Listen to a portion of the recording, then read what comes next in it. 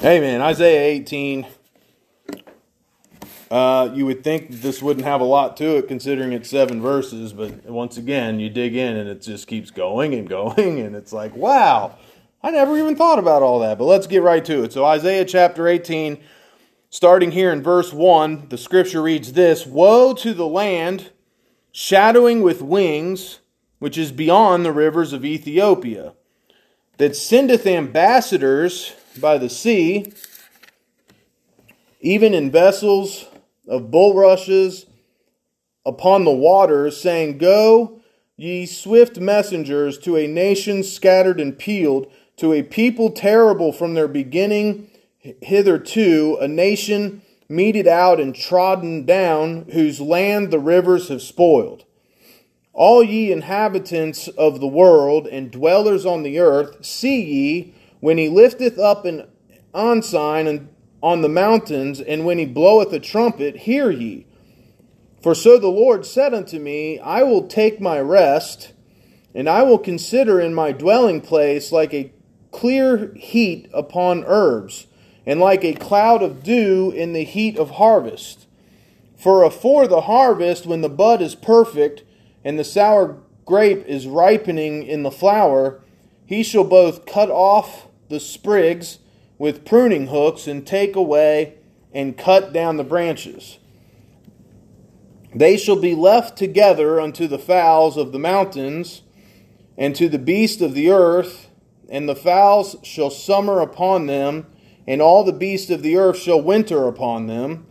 In that time shall the present be brought unto the Lord of hosts, of a people scattered and peeled, and from a people terrible from their beginning hitherto, a nation meted out and trodden under foot, whose land the rivers have spoiled, to the place of the name of the Lord of hosts, the Mount Zion. Amen? That seems like a lot to digest, does it not? Well, let's just go right back to verse 1, and let's look at this. Woe to the land shadowing with wings, which is beyond the rivers of Ethiopia. So my first objective when looking at this is to figure out, is this a prophecy concerning Ethiopia directly? And I've come to the conclusion that Ethiopia is involved in this prophecy, and that God is announcing a woe on them as well as to some others beyond their rivers. So what is this land shadowing with wings? So I came to the conclusion that I could not directly pinpoint specifically who all would be involved in this land, because a land can be an expanded area according to whatever boundaries God's referring to here. So I'm not going to get into a bunch of speculation about it, but I will tell you this: there's a land that goes beyond the rivers of Ethiopia, and it seems that this reference of shadowing with wings would be they're trying to have some kind of protective feature, right? So shadowing with wings is you're trying to cover something, you're trying to protect it, you're trying to help it, which seems like a good thing. So why did this end up with a woe on them for doing so? And I want to give you this, and remember this. This is very important when studying anything dealing with prophecy. All prophecy of the Bible is concerning Israel, right? The church, what's concerning us, was given by mystery and revelation by Paul. Prophecy in dealing with these nations is always involving some contact they have with God's people, Israel. Okay, so that's an important rule to remember with that. But let's look at what they did. So in verse 2, it says here, and this would have to do with their shadowing with wings. So by some means here, they sent ambassadors by the sea, even in vessels of bulrushes. And so when you think of what an ambassador is, and so we have, when I see ambassadors, you're thinking these are people who are trying to create a peace treaty of some kind. They come in peace, right? I mean, we have ambassadors from other countries in our nation. Their function isn't to be destructive to us. Their function is supposed to be a liaison between our government and that nation's government to keep peace and to keep things on a good ally relationship, right? That would be the purpose of having ambassadors. When we send ambassadors to other countries, they are to represent America, right? They're in those lands, and to seek the best interest of those relationships between those two nations, to keep the peace and seek prosperity on both ends with whatever those dealings may be. The Bible tells us we're to be ambassadors for Jesus Christ. We're to be messengers for the Lord, to seek to be a liaison between people who don't know Christ and Christ himself, to bridge that relationship and to help people come to know the Lord. Amen? And so an ambassador would be somebody who is representing something. So here we have ambassadors that are representing this nation. They've come across waters. Now I'll tell you this. The land beyond, Ethiopia and then the land beyond. Now, Ethiopia directly, and I'm going to give you something that's like, I can't even believe this happened. We're studying 2 Kings in Sunday school. 2 Kings chapter 19, which we haven't quite got to yet, talks about something that Ethiopia did that lines right up with this chapter. And that popped out. I said, there's no way. I could not have found that on my own. There's no concordances that do that. That's just God just like, hey, look at this. And I'm like, wait, isn't that? Yeah, those are connected. So that's cool, and I'll share that with you here in a second. But so I want to give you this. It says here in verse 2, so we have swift messengers to a nation scattered and peeled. Remember that the Jews get scattered and dispersed, okay?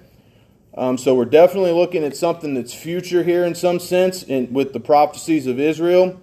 To a people terrible from their beginning hitherto. I'd also submit to you, terrible does not necessarily mean bad, because in the Hebrew language, terrible would oftentimes be a word that they would use to describe the greatness or the splendor or the power of something as well. So you have that. And then from their beginning hitherto, a nation meted out and trodden down, whose land the rivers have spoiled. Well, I was trying to discern whether or not that was Israel, because Israel was a great nation that had been spoiled because of their sin as they've gone into captivity and trodden down and scattered and everything else. And then you have verse 3 here that says, all ye inhabitants of the world and dwellers of the earth, see ye when ye lift up an ensign on the mountain and when he bloweth the trumpet. Now that to me is talking about Jesus Christ and the reaction of the world, because we know Christ is coming back. Amen? And so we know that there's a future tribulation coming. We know that Christ is going to stand on Mount Sion, which is mentioned here in the end. So what I want to submit to you tonight as you look at this chapter, I think we're looking at nations who take advantage of Israel while they're trodden down. That's how I read into it. Think about the United States relationship with Israel. This is an easy example here. We sent ambassadors. We pat them on the back. Our president with Netanyahu and everything. We're your allies. We support you. We're your friends. But then we go peddling deals with Iran and peddling deals with nations that are completely against them. And so I think we're looking at politics here. You know what I think the Bible's telling us is during a tribulation period, the nations that were supposed to be protecting Israel, that promised to protect Israel, that were shadowing them with their wings and sending their ambassadors across the sea to do a protection to Israel and to say, we're your ally. We won't let Iran bomb you. We won't let Pakistan hurt you. We won't let Lebanon hurt you. And then they turned around and did exactly what they said they wouldn't do. God's going to deal with them in the judgment in the tribulation period. So I think we're looking at God's judgment on those who politically work in secret behind the backs of Israel, because we know that there's all manners of evil that are at work against God's people in Israel, because it's the Holy Land, and it's still a lot of prophecy of the Bible that centers around Jerusalem. Christ is going to come back. His throne's going to be centered in Jerusalem. Amen? And so there's a lot to that for the millennial reign, the 1,000 millennial reign when that comes, which will be after the tribulation. So I would tell you this. Here's a practical application we can use in our own life.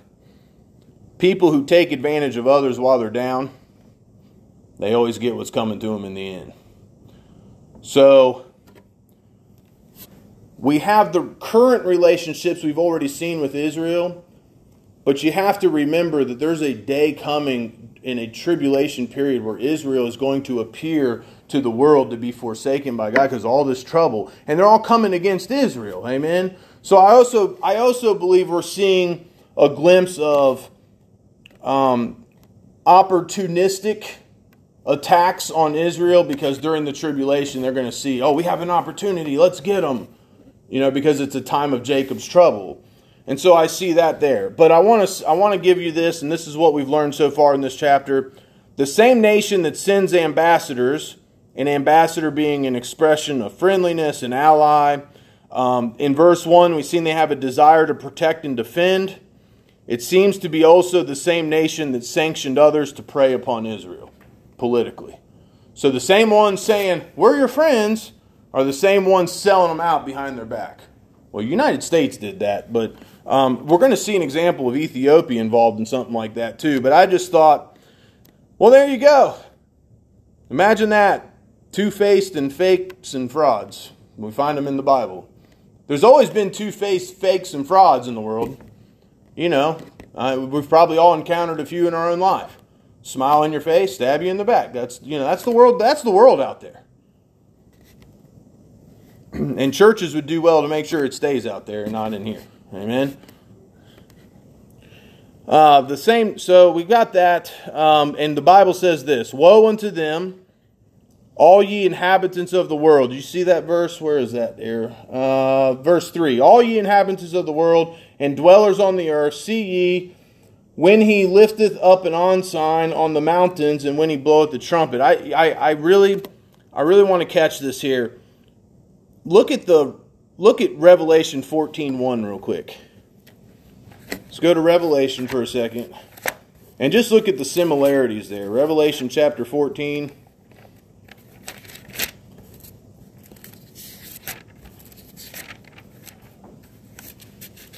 I'm not one of these guys that thinks he knows everything about the book of Revelation, by the way.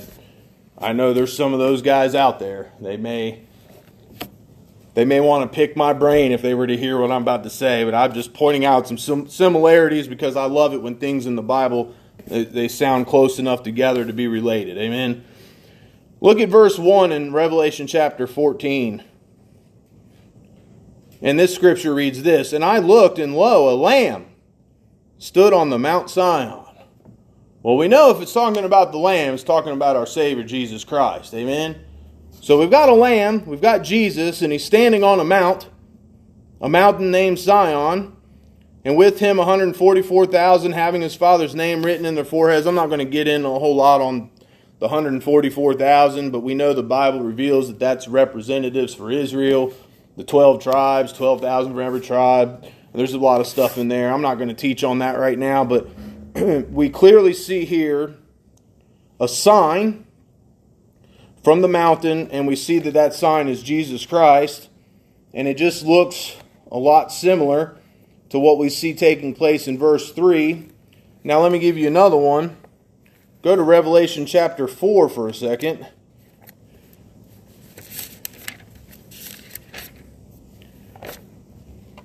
Because back here in Isaiah, not only did it talk about the sign on the mountain, but then it said, when he bloweth the trumpet, hear ye. When he bloweth the trumpet. Revelation 4:1. After this I looked, and behold, a door was opened in heaven, and the first voice which I heard was as it were of a trumpet, talking with me, which said, come up hither, and I will show thee things which must be hereafter. Amen. Many Bible scholars, I'll give you this, you folks are dispensational in your theological beliefs. And we've already kind of went over this quite a few times, but we're premillennial and we're pre-tribulation. So we believe that Christ is going to rapture the church before the tribulation and all that. And then there'll be a second coming. Well, so from our dispensational theological standpoint, verse 4:1 seems to be a fulfillment of the scriptures in Thessalonians where it talks about a last trumpet. Amen? And so we have this, but I thought it would be fitting because he says, when you hear the trumpet, hear ye. Back here in Isaiah chapter 18. Now, when we hear the trumpet, well, when Brother Brian hears the trumpet, in an instant, in the twinkling of an eye, I'm going to be changed. I'm going to be in heaven. I'm going to be in heaven. I'm going to be with Jesus. I'm going to be up in the clouds, meeting who the Lord's having me to meet up there, just as the Bible says. The only people that are going to be left here listening to anything are going to be those nations that were left, that weren't a part of the rapture. Amen? Those people who had rejected Christ. And so it would make sense that if chapter 18 here is talking about the tribulation, that there would be a trumpet, and now he's telling them, listen up, because what's going to happen after the rapture? There's going to be a time of God's judgment against those nations during the tribulation period, which is in the same pattern we see here in Isaiah 18. There's a trumpet, hear ye, and then what does he said? For so the Lord said unto me, I will take my rest, and I will consider in my dwelling place like a clear heat upon herbs, and like a cloud of dew in the heat of the harvest. And what happens is he talks about, look at verse 5, for the harvest, when the bud is perfect, and the sour grape is ripening in the flower, he shall both cut off the sprigs with pruning hooks, and take away and cut down the branches. The Lord has said, I'm going to spend a season, I'm going to sit back and take my rest. And while he's doing that, his great nation that's now trodden down, there's going to be the cutting off of sprigs with pruning hooks and cutting down branches. That sounds like tribulation to me. And it sounds like a tribulation for Israel, but it sounds like a tribulation that brings nations into judgment. And so I clearly see a message in Isaiah 18 about a people in a tribulation period, about nations in judgment, about political relationships between Israel and other nations. But I also want to point a few more things out before I run out of time. I'm sorry, I'm already going kind of long here. But so in verse 7, I want you to catch this here. So I hope I've painted that picture in your mind. Here's a sign on a mountain. A trumpet has sounded. Now there's tribulation happening. It's in relationship to Israel. There's nations under judgment. And then you see verse 7. In that time shall the present be brought unto the Lord. Now that's a present as in, here's a present. Here's a present for you, Lord. Oh, it's a present. And the present is the people that were scattered and peeled. If you look at it, I mean, the present be brought unto the Lord of hosts, of a people scattered and peeled, and from a people terrible from their beginning hitherto, a nation meted out and trodden under foot, whose land the rivers is spoiled, to the place of the name of a present was brought to the Lord as he was in Mount Zion. You see that? That's all in verse 7. At the very last sentence of the verse, the Lord of hosts, he's at Mount Zion. The people have been brought to him. Where does it? The Bible tells us that Israel will be regathered to Mount Zion, where Jesus will be at. But you know what captured me the most in that? A people scattered, a people peeled. You think like peeled, you think of, I peel when I get a sunburn, right? A people that have been weathered by the storms, the tribulation. They've been meted out, they've been, trodden down. But they'll be a present themselves to the Lord, even in that condition. Do you catch that? Though their condition seems worthless and useless, they are acceptable to him who judges men by the sincerity of their faith and love. Isn't that a beautiful message to pull out of that chapter? Do you ever feel worthless and useless in your life?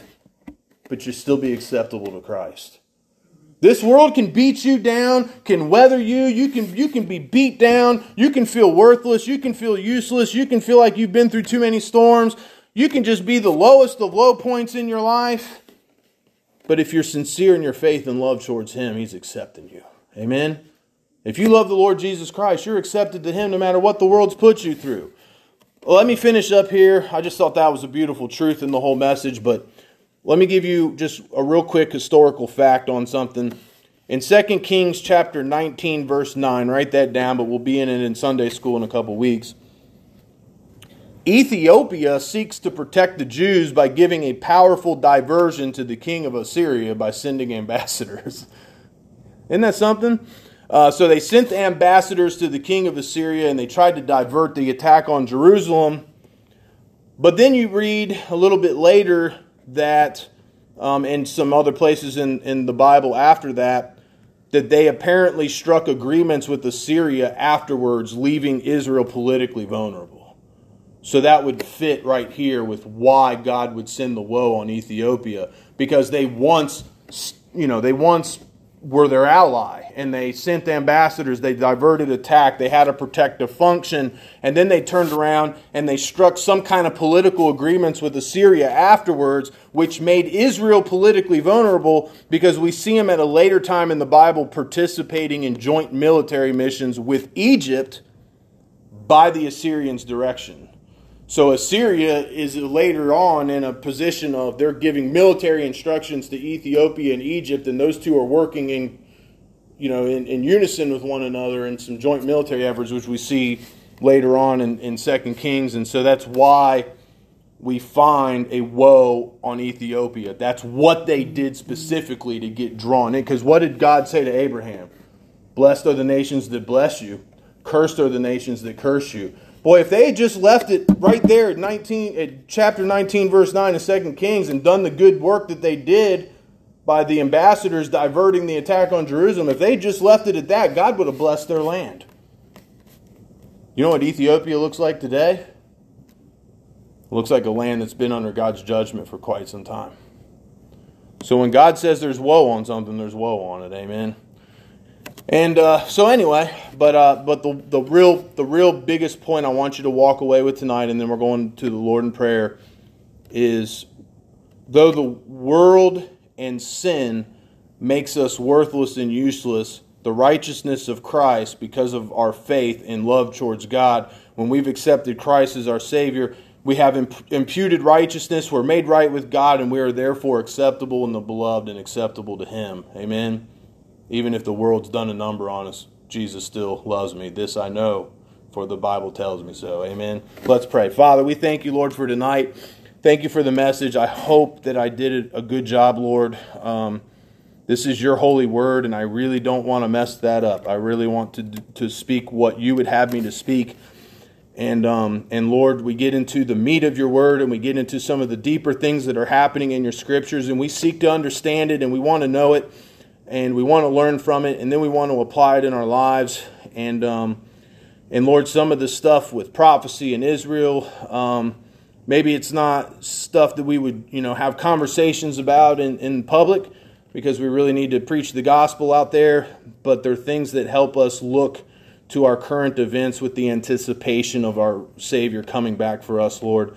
And we're waiting for that trumpet, Lord, and we're ready to spend eternity with you, Lord. And we know that you're going to Jesus, we know you're going to have a throne on earth for 1,000 years, and we know there's going to be a new heaven and a new earth, and all your enemies will be brought to judgment, and we know these things, and Lord, we see it in your scripture, and it just helps us to rejoice even more that you've made a way for us to have a relationship with you, that you have saved us, and you've brought us out of our sinful condition. We're no longer worthless and useless, Lord, but we're accepted by you, and we thank you for that this evening. I ask that you bless us all as we leave here tonight. Keep everyone safe.